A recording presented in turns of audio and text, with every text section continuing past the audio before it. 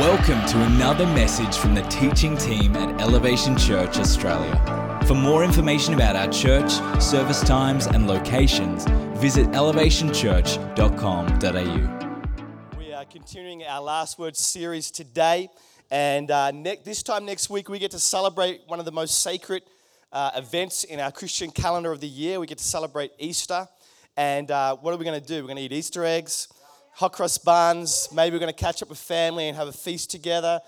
You may be going away on holidays during some of that period of time, and we'll do all those things. But we know, if you're a believer in Jesus today, we know that Christmas is so much more than just those activities, right? It's so much more. It's when we specifically put time aside to remember Jesus, to reflect on what he did on the cross. Anyone with me today? To remember what Jesus did and how his death, burial, and resurrection means so much for us today in our lives. And that's the event that changed the course of humanity forever. It's the greatest love story ever told, the greatest story of redemption, sacrifice, victory. It's Easter, it's Jesus, the cross, and it's also us. And so today, like I said, we're continuing our Last Words series, and you might be asking, what does that mean, Last Words series? Well, what we're looking at is some of the last words that Jesus said on the cross as he was dying, and he made several statements, and so we're looking at some of those statements that he made because I believe that they're important things. And last week we looked at, Father, forgive them, for they don't know what they're doing. Father, forgive them, for they don't know what they're doing. You know, Jesus says to God, forgive them, for they don't know what they're doing. So what did we learn from this? What we learned was that, one, we are to receive God's forgiveness, firstly, and then two, we are to forgive others like Jesus has forgiven us. And I believe that there's significance in these last words of Jesus, and I pray that today and next week as we continue and Good Friday, that we would see the significance and realize and receive a revelation of the significance to our lives and to a world that needs to hear them. Let's pray. God, we thank you for our time right now. I pray that you would speak to us through your words, through the words of Christ, and through the Bible and through the scriptures. And I thank you for that in Jesus' mighty name. Everyone said, Amen. Have you ever heard the saying, saved at the last minute? Saved at the last minute. Or read a story about someone who was saved at the last minute. I was reading some articles in preparation for this message today, and I read one article about a man back in 2014. He had booked some travel on a flight to go overseas, to fly from one location to another location, and at the last moment, he changed his flight plans from one flight to another flight. The flight that he changed from was flight, I'm just going to get this right, MH370 Malaysian Airlines. Does anyone remember that flight? That's the flight that took off, and 7 years later, we still don't know where that airplane is or what happened to those people. That was a saved at the last minute. There's another story I was reading about. It was a woman running a marathon, and she's doing really well, and she's tracking to cross the finish line at a particular time. Anyway, as she's about 500 meters, maybe a kilometer away from the finish line, she falls over, hits her chin, and there's blood everywhere, and so she has to pause and get a little bit fixed up, and so that delays her by about a minute, 2 minutes. Anyway, at the time when she was going to be crossing the finish line, 2 homemade bombs go off, and there are 3 people die, and then multiple people injured, tens of people injured. It's the Boston Marathon back in 2013. Her fall at the last minute saves her life.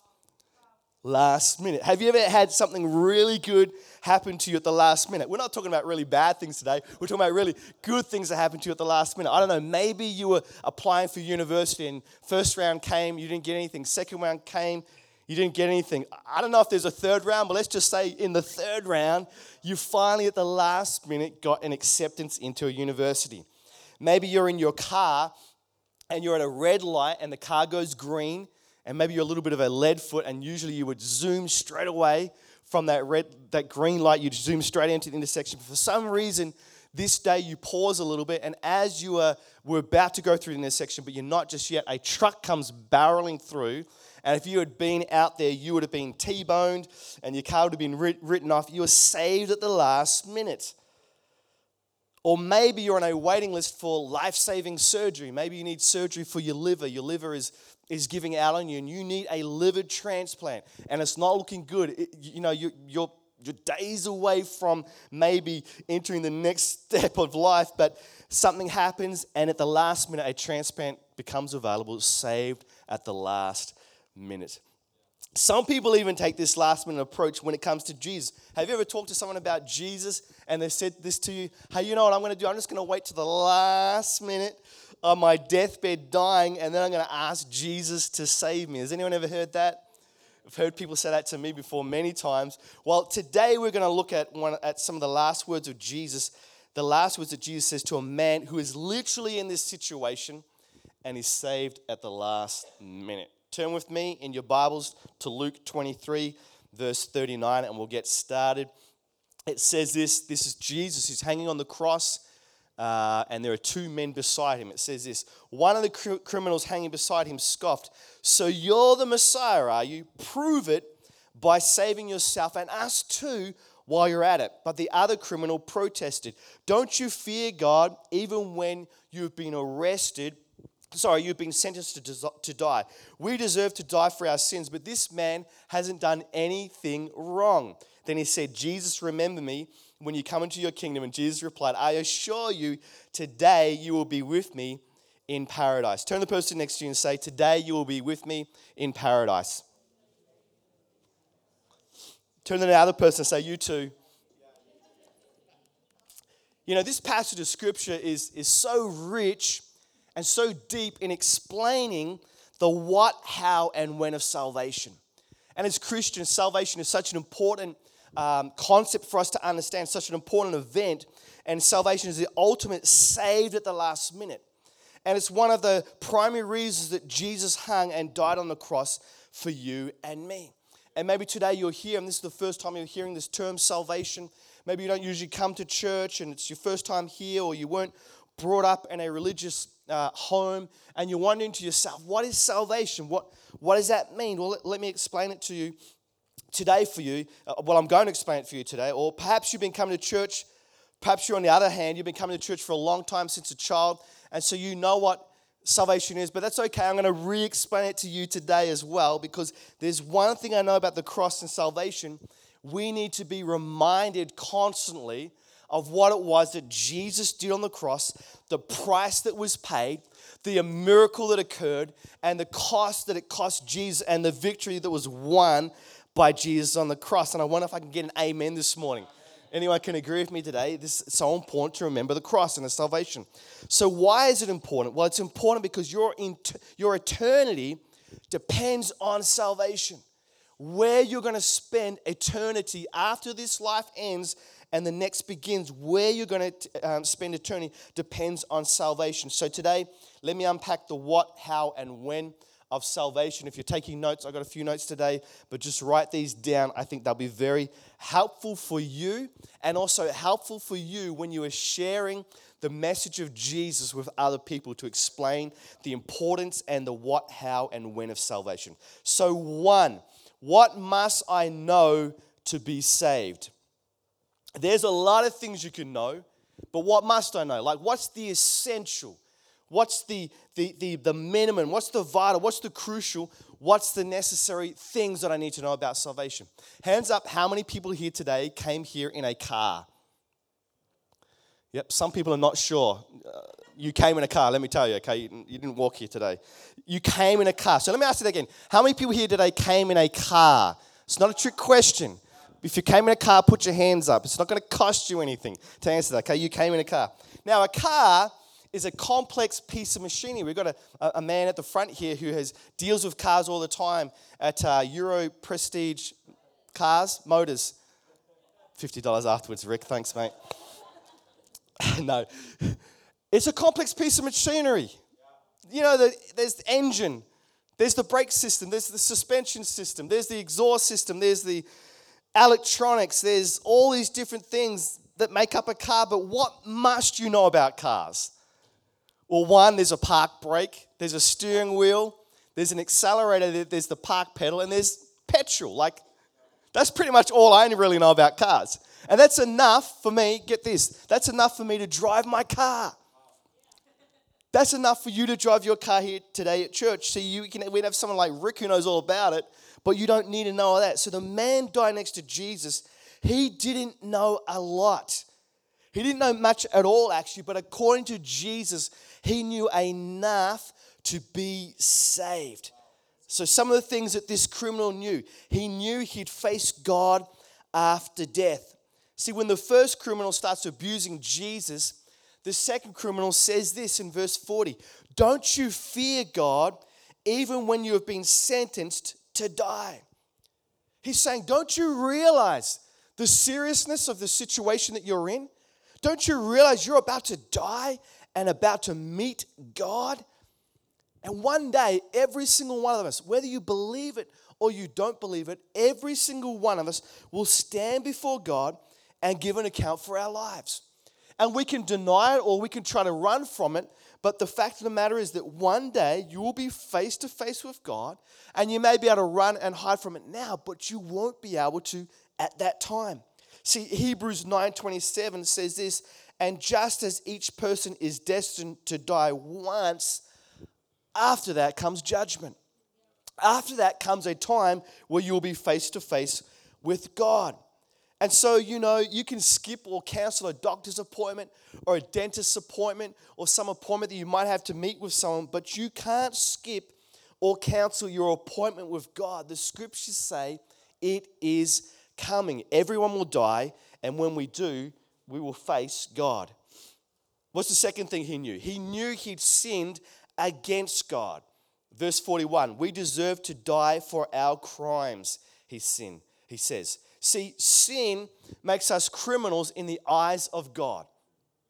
Sin makes us criminals in the eyes of God. Sin is anything that goes against the commands, the rules, the laws of God. Anything that exalts itself above God. And so this criminal, he acknowledges before Jesus that he had sinned by going against God's commands, rules, and laws. What does the Bible say? What does the Bible have to say about admitting we are sinners? It says this in 1 John 1:9, "But if we confess our sins to him, he is faithful and just to forgive our sins and to cleanse us from all wickedness." You might say today, well, okay, but I've only done a little bit of sin in my life. Like, I'm not like some of these other people. I'm not like a bad person. I've only done a little bit in my life. So I should be okay before God. Well, have a listen to what James says, the brother of Jesus, James 2:10.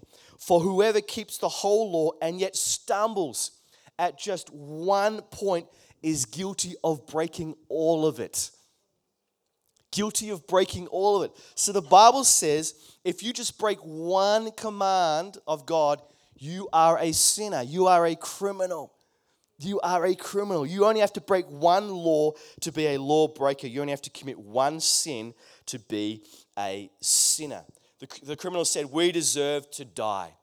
And in Romans 6:23, it says this, "For the wages of sin is death, but the gift of God is eternal life in Christ Jesus our Lord." See, we've actually earned death because of the sin in our lives. That's the reward that we will receive one day, death, eternal separation from God. But thank God for the gift of salvation.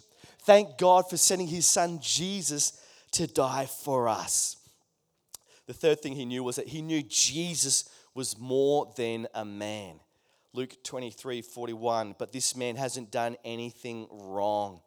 When he said, the Greek word used here for he hasn't done is the word zero or zilch or nothing or zip or nothing ever or not at all. He's saying he hasn't done anything wrong.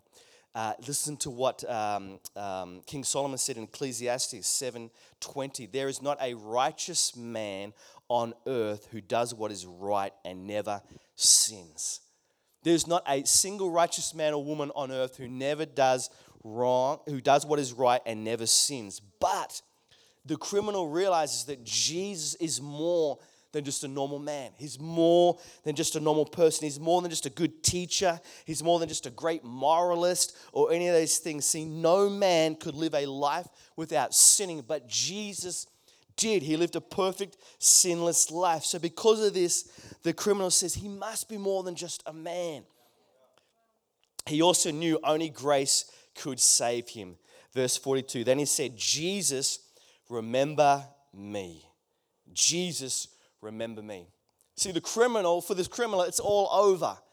Like, if we're living our life a certain way at the moment, we can make a decision to change our life right now, and it can change the future for us. But the criminal, he's already on his cross.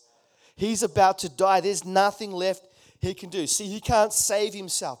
He can't sign up to do a bunch of charity work, which will then make him feel better about himself or make up for his evil acts. He can't make excuses about why he did what he did, why he's where he is. He can't blame the government or his parents or his environment or his wife. He can't compare his bad acts of his own to other people's bad acts. He is where he is. He can't do any of these things. So what can he do? And what does he do? He throws himself at the mercy of God. He throws himself at the grace of God and says two simple words, remember me. It's going to be the simplest, shortest salvation prayer I've ever heard. Jesus, remember me. See, we can make salvation so complicated, but it's really simple. It's just simple. Jesus, remember me. And how does Jesus respond? He says, today you will be with me in paradise. See, it's not the words that matter in our prayer. It's the heart attitude that matters to Jesus. See, is the heart attitude right? Is it sincere? Is it earnest? Jesus says, yes, it's good enough for me. In Ephesians 2, verse 8, it says, for it is by grace you have been saved through faith, and this not of yourselves. It is a gift of God, not by works, so that no one can boast. See, it's not your good works that are going to get you into the right books of God. It's not your good living that is going to enable you to get into heaven. It's none of those things. It is the grace of God. It is the free gift of salvation. You can't do anything to deserve this grace. It's a free gift from God. Come on, someone say, thank you, God, for your free gift. He also knew Jesus would save him if he asked. Verse 42 again. Then he said, Jesus, remember me when you come into your kingdom. It's really interesting what he asked for, this criminal. He's up on the cross, he's dying next to Jesus, and what he asked was to be remembered. I don't know about you, but if it was me, I probably would have said, hey, Jesus, can you give me like a supernatural, extra strong Panadol so I'm not feeling the pain that I'm going for? Jesus, can you maybe help me to not die, to actually live through this cross experience? But instead, what this man says, he realizes he has a bigger need. He has a need more important than the pain.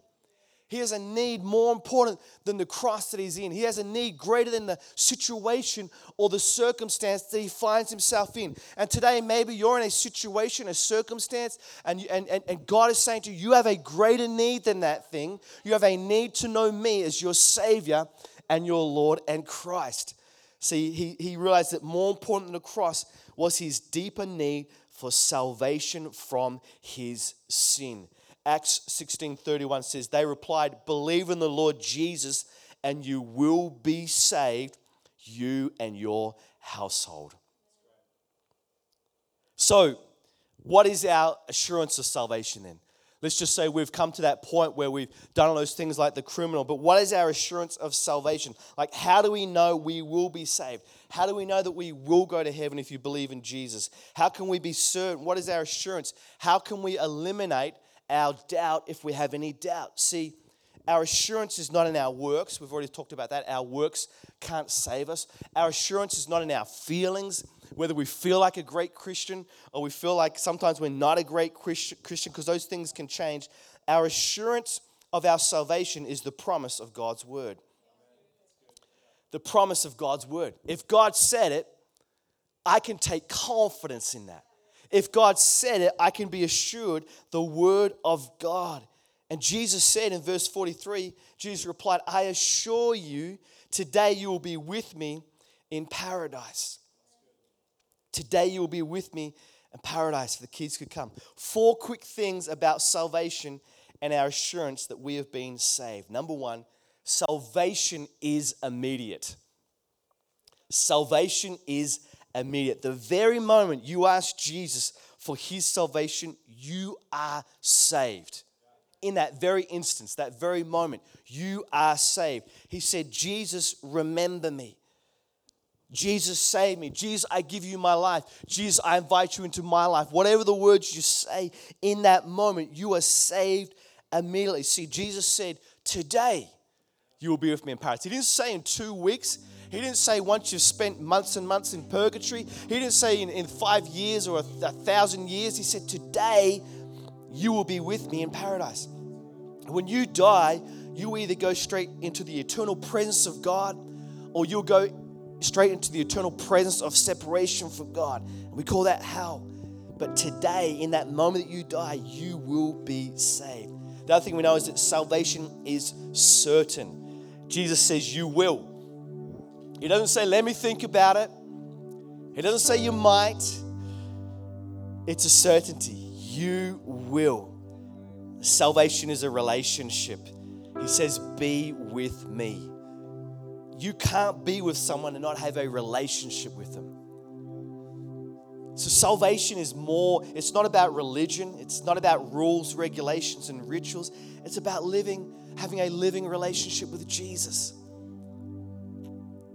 It's about communing with him, talking to him in your day-to-day life. It's about inviting him into situations in your life. It's about coming to him and asking him for his wisdom. It's about when there's pain in your life, coming to ask him for healing. It's having a relationship with him. Let me ask you a question. If I'm married and the only time I speak to my wife is on Sunday mornings, what kind of relationship do I have with my wife? If the only time we're spending time speaking to God or praying to God is on a Sunday morning, I don't know what kind of relationship that is with God. It's day by day. It's a living relationship. And here's the thing, the relationship with Jesus doesn't begin when you go to heaven. It begins right here, right now. It starts here on earth. What defines a relationship? Spending time together, being there for each other, sharing your life, encouraging, building up, challenging, doing those things. That's how we need to be with Jesus. God made us for relationship with him.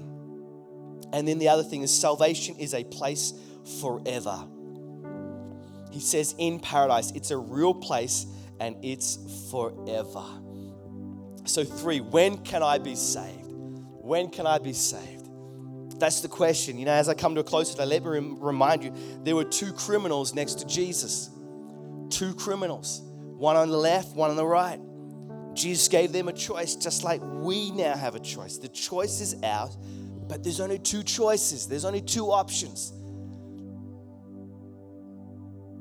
And you can make that choice right now, right here.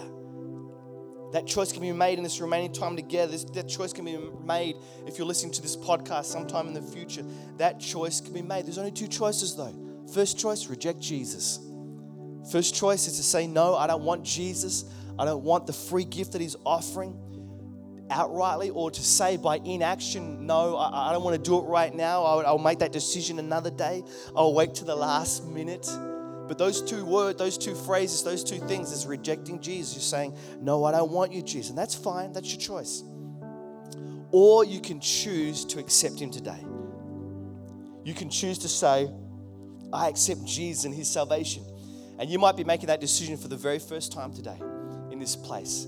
Or maybe you've said it before and you've said in the past, that's great. And I pray that if you've said that decision in the past, that you're living a life for Jesus to bring glory to his name. That you're living a life that brings glory and honor to the sacrifice Jesus made, the price he paid on the cross. Here's the amazing thing about salvation. Here's the great thing about salvation. Yes, I come into a relationship with Jesus Christ. Yes, I'm now going to spend eternity in heaven with God. But here's the amazing thing about finding assurance of salvation as being a promise of God's word. Once you are assured in your salvation, that God offers salvation, and you're confident in it, the next thing you can do is you can be assured of the rest of God's promises in the Bible. See, if I believe that Jesus died and saved me, and I have salvation now, then the next progression from there is that the other promises in God's word, I can be assured of them too.